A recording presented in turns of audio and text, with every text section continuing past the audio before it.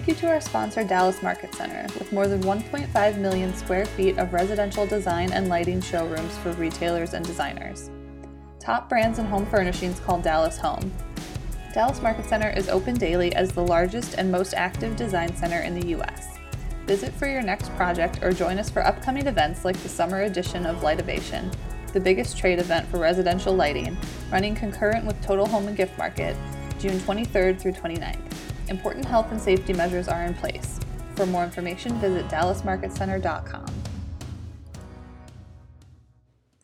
Hey everyone, welcome to Lighting the Way, a podcast from Furniture, Lighting, and Decor. I'm Amy McIntosh, Managing Editor of Furniture, Lighting, and Decor, and today we will be replaying an episode from February where I talked to Seth Bernstein. He's a lighting designer who has worked on projects from television to retail. Before we get to the interview, just a few notes. First, if you're heading to Lightovation in Dallas next week, be sure to stop by the Showroom of the Year Awards ceremony at 7 p.m. on Thursday, June 24th at the Virgin Hotel. It'll be just before the big Texas Welcome event, which will be at 7:30. We'd love to see you there. Also, on Monday, June 28th at 2 p.m. Eastern, we'll be hosting a virtual panel with the American Lighting Association focused on how designers and retailers can educate consumers on the importance of lighting in the home. So stay tuned to our website for more information on that. And finally, don't forget you can always email us at lightingtheway@sgcmail.com with any questions or suggestions. And with that, here is my interview with Seth.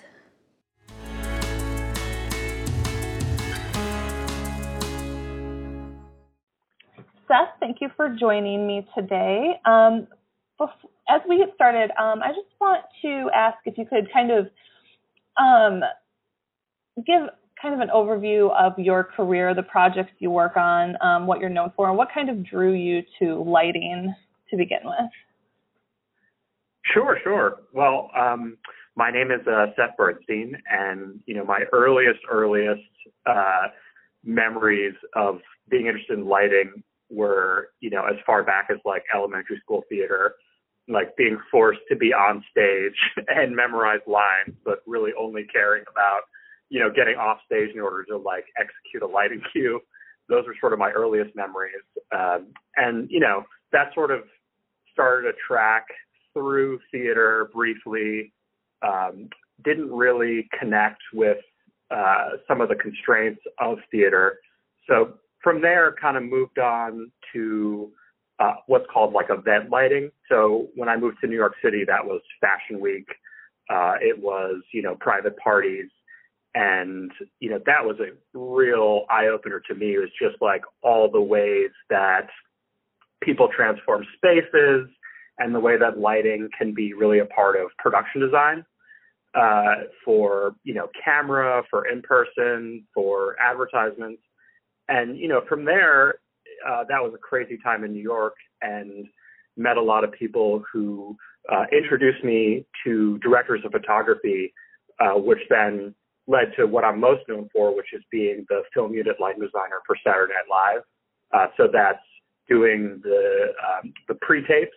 So people know them as digital shorts, but essentially the pieces that are pre-recorded are a little more cinematic, the music videos, the fake commercials, that sort of content that's super popular, gets shared on YouTube.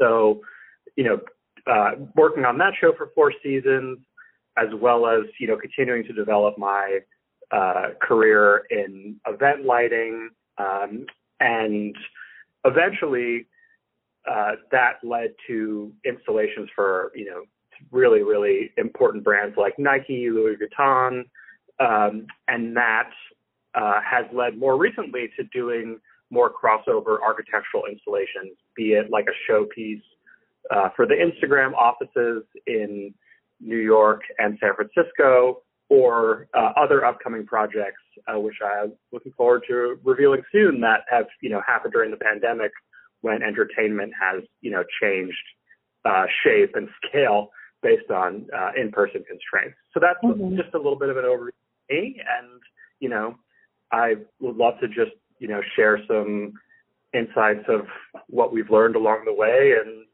answer your questions.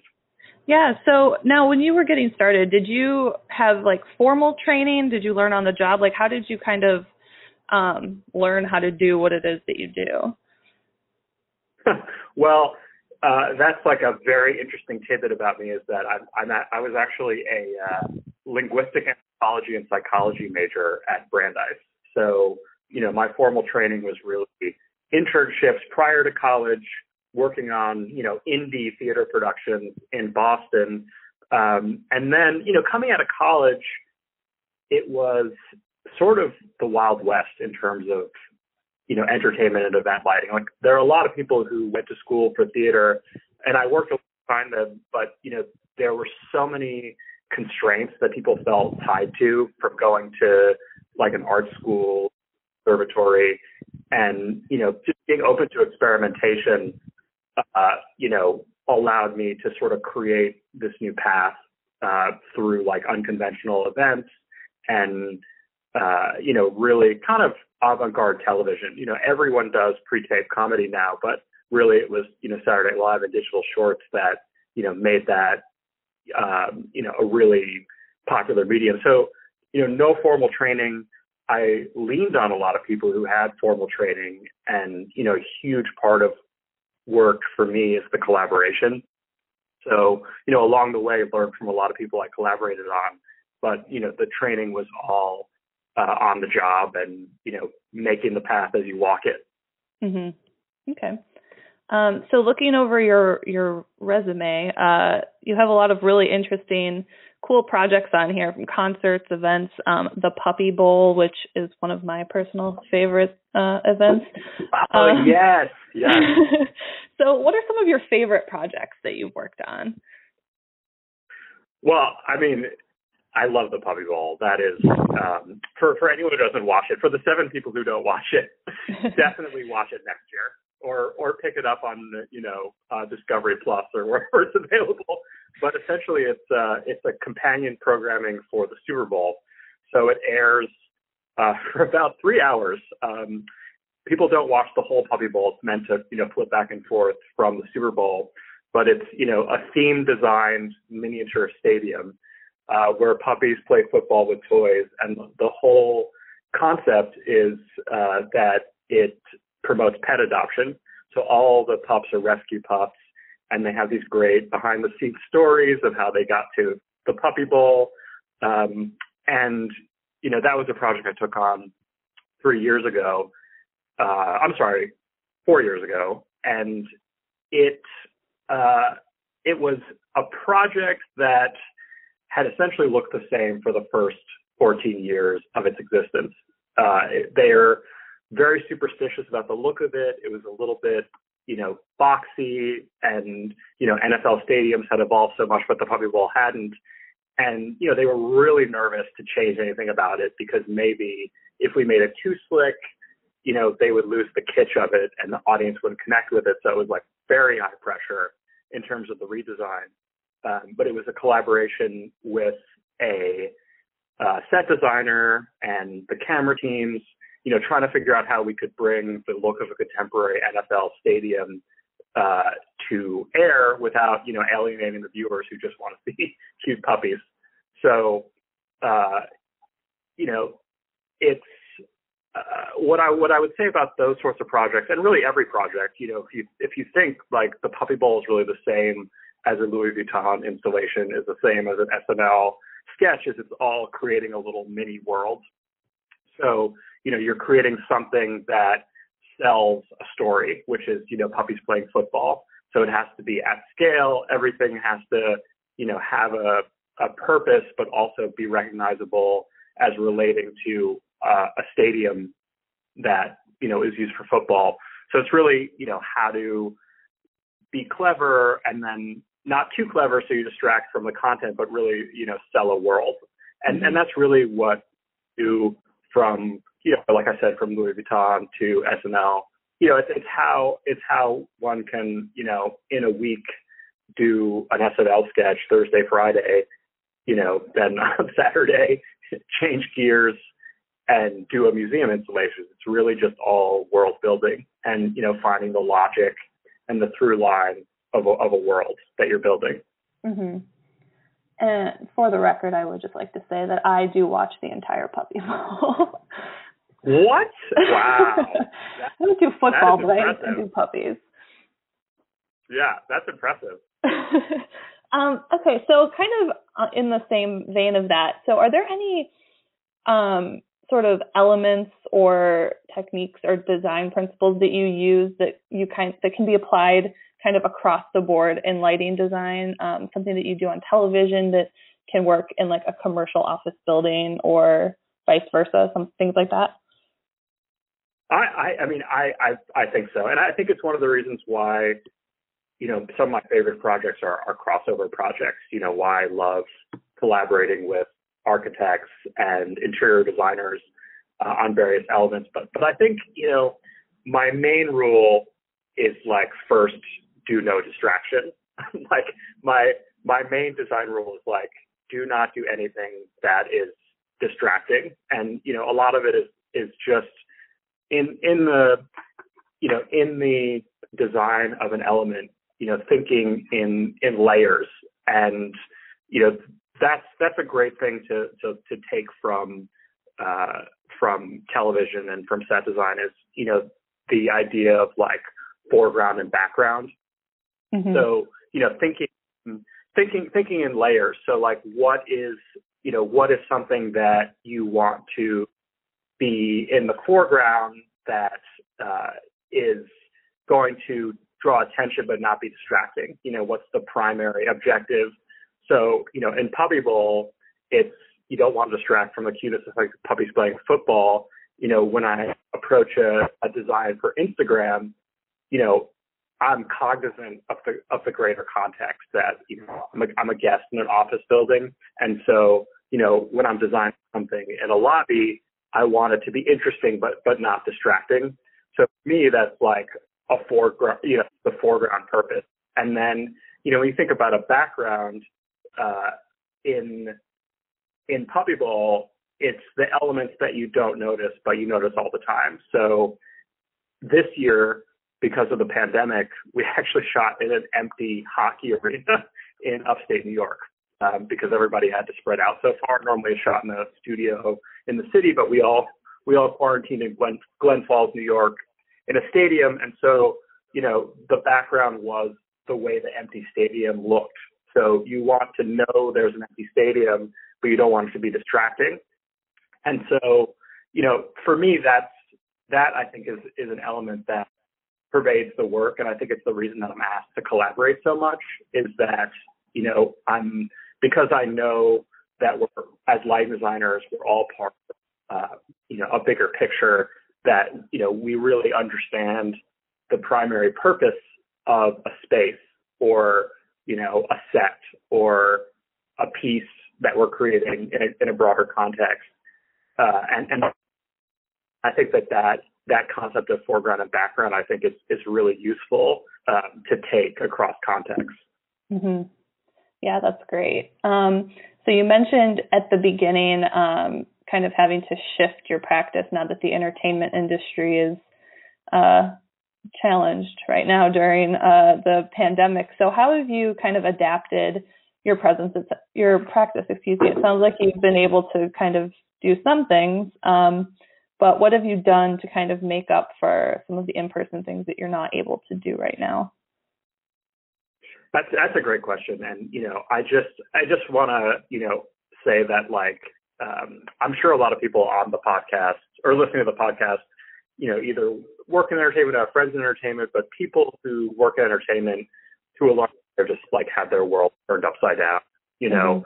I have done arena shows. I did the Anderson .Paak arena tour last summer that, went through major venues, all of which are closed. Madison Square Garden closed, the Forum in LA closed, Red Rocks closed, and so many people who I really, over the years have just watched them just like sweat for, the purpose of getting the show up and running, and those people are not working.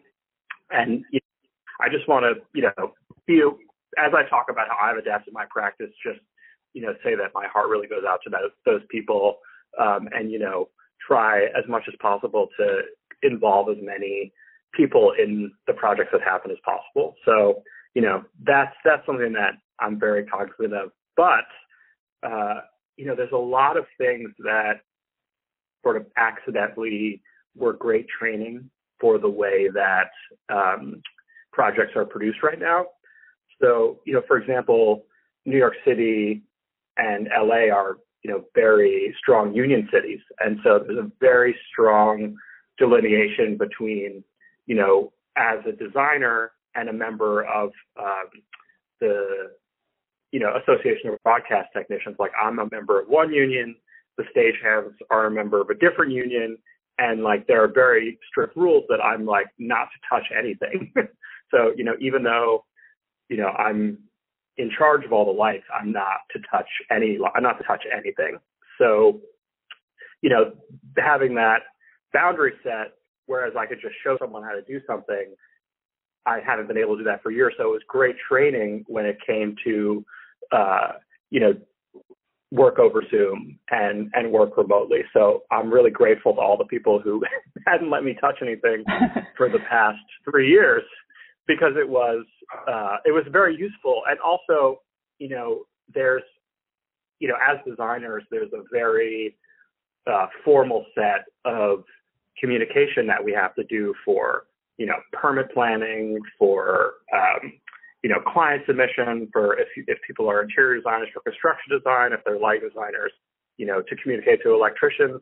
So there's like a very formal, communication that takes place on paper, but it doesn't always capture the intent of the design. And so over the years, having to work at such distance and also, having to work across coasts, developing a system of clearly communicating design intent to everyone, and it could be really simplistic, but just developing my own way of communicating intent, in case someone has to modify, there's always something inevitably, the stray, fire suppression pipe, the support beam that everyone thought was non-load bearing, like the stories go on and on and on. But, the things that we would all love to troubleshoot on site and like all be in a room and talk about now have to be done over FaceTime and over Slack. And so, developing a way to help everybody problem solve, I think has been a huge adaptation that we were accidentally preparing for over time, but now that's been really critical. And I think that this was a good time for everyone to just find a way to, communicate without being in person, without being able to point at something, without being able to like shine a laser pointer at something. And, that's been a huge adaptation. Mm-hmm. Yeah, I think that's something that we're all kind of learning throughout all of this, no matter what industry you're in, is communication. Our communication skills are being put to the test right now, and there are so many different ways we can do things that I think the technology, too, has been really helpful. Yes. So, as I mentioned, our audience is primarily residential, commercial lighting designers, but if someone is interested in kind of branching out in their lighting design, maybe if they're a residential designer, they want to branch out into commercial, or if, the entertainment industry is calling to them, how would you recommend they get started in kind of shifting their practice? I mean, I think the best way to shift a practice is counterintuitive, but it's to hire somebody else. I get a ton of projects because I bring someone in on my own projects. That's one of the great things about the entertainment industry that I just love so much, is that, you hire someone on a project and you're the boss, you're calling the shots. And then, 3 weeks later, you're on their turf, you're following their direction, you're collaborating. And it's not like somebody has to like bend their ego. It just happens. It all happens seamlessly. I think my favorite story is I was a guest at the Latin Grammy Awards last year, helping with a single act. I was only helping with a single act with this music performance, and it just so happened that the lead designer who was responsible for that show was working for me at the Consumer Electronics Show the next week. And so, I came in and it was his set. There were a bajillion other acts. I had my 2 hours, and he let me overstay my time by like 5 minutes. And then at 5 minutes, he starts yelling, "Are you done yet?" Like, we gotta move the heck on. And I stopped and I was like, oh, next week, he's going to do whatever I say, but right now I'm in his house. Sorry, Ronnie, I'm done now. We're just going to record and back it up. I'm out of here. Sorry, man. And that's one of the best, one of the best ways to get work is to give work. And I think that's something that the entertainment industry could share. And a way to get into the entertainment industry is that, people in entertainment, aren't working right now and won't be working for probably, it's going to take a while to ramp back up. So probably the best way is to, get on Instagram, find somebody, you're interested in, and just start a dialogue and see if there's something you can work together on. Right now I'm working on a pretty large scale public install, and there's a need for lighting pad. We call them gobos. So basically, created like fabricated shadow patterns, and they go into lights kind of like a slide would go into a slide projector, and there's a huge library of stock shadow patterns, and they're just not cutting it for the project. And so my brainstorm was like, I'm positive there's a million illustrators in New York City who could help right now. And the concept of a lighting designer hiring an illustrator, that's not, the first thing that comes to mind. Illustrators and lighting designers, don't hang out at the same bars. They don't go to the same industry conferences. So, I just took an hour, went on Instagram and checked out illustrators. And the 4 that I really liked weren't available. Everyone gave me a recommendation. And, I found an illustrator who is really interesting to the entire team. And, now we've pulled an illustrator in. And, I guarantee that if she ever comes upon a project, that's entertainment based and they're, looking for a light designer, that she's going to say, oh, I worked with this guy, Seth, give him a call. And I might not be available, but then I can give the work to someone else who might give it back to me. So, it's not in the immediate financial best interest. The give work to get work kind of comes around concept is a great way to get into entertainment and a great way to be a part of the community. And I think given, the sort of like random nature of industry peaks and valleys and bubbles and pops, it's great to diversify. And I would say if that's one thing that I've accidentally come to love is, never saying no. It's not like I set out to be a sketch comedy lighting designer.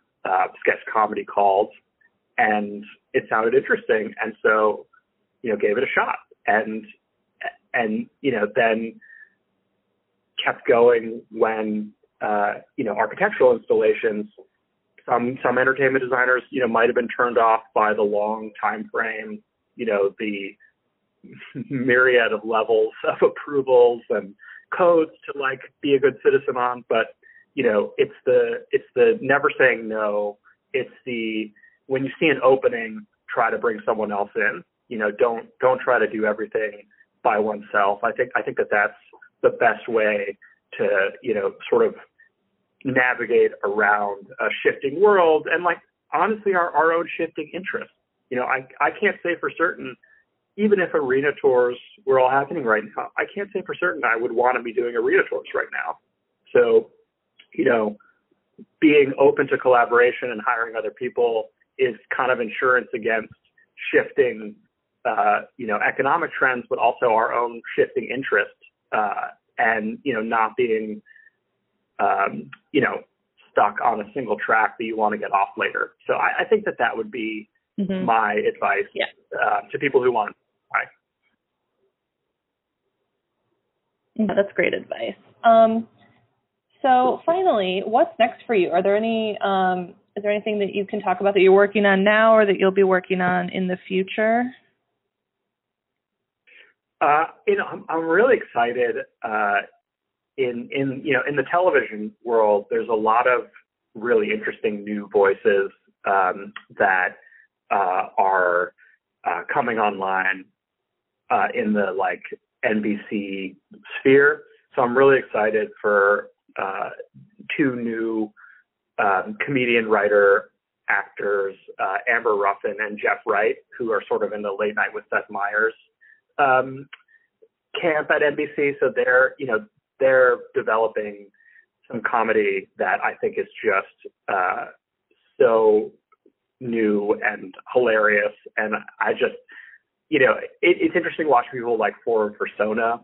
It's the designer equivalent of, developing a personal style. And I, as a collaborator, I love helping people like that. So it's a new, it's a new, a new strain of comedy that I think is going to be really big this coming year, with the need for new perspectives. And then, there's a really interesting, really interesting trend that I did not see coming. I thought the last thing that would ever come back after the pandemic would be what are called experiential installations. So hybrid retail temporary installations.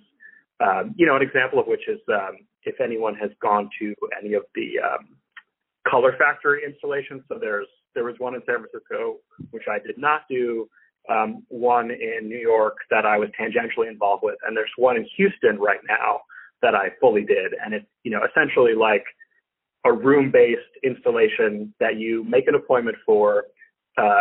You walk through unguided, but there are people around to assist you, and it's made for Instagram. It's also, just fun for people to bring their kids to, or, people visiting.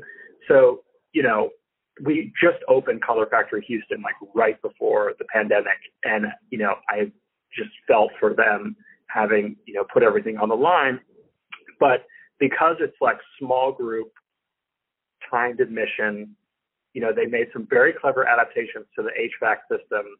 They did lots of safety protocols with masks, which of course match all the decor because why not? And also it's gorgeous. I love their masks. I own 4. So yeah. So I'm really interested in the resurgence of time ticketing. And so, I'm working on 2 of those installations in New York. One is outdoors. Another thing that, we sort of took for granted before is the importance of, themed outdoor space.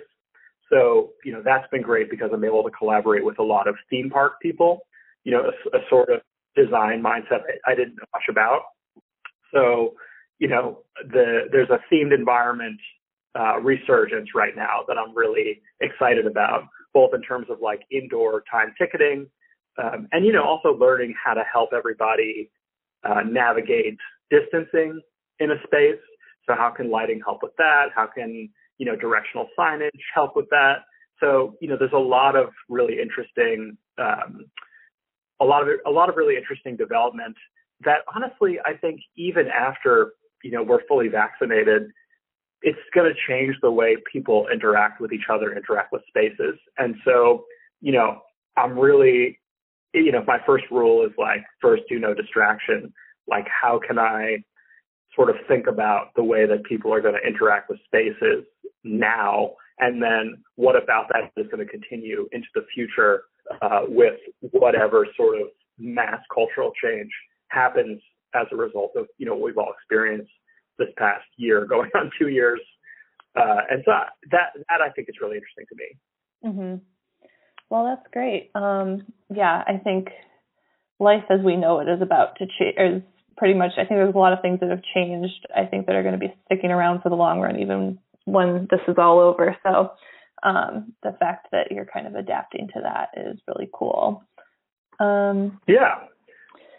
Awesome. Well, thank you so much for joining me today. I really appreciate it. This was fascinating. I think you bring a really unique perspective for our audience. And yeah, thank you so much for your time. Oh, my pleasure. Yeah. I mean, I really admire the work of interior designers and, lighting designers for, residential, like the people who work in that field. I also, really admire. And so, it's great to be able to talk to, people whose work I admire. And, it's a giant collaborative world. So who knows when I'll cross paths with any of you, either by design or by accident.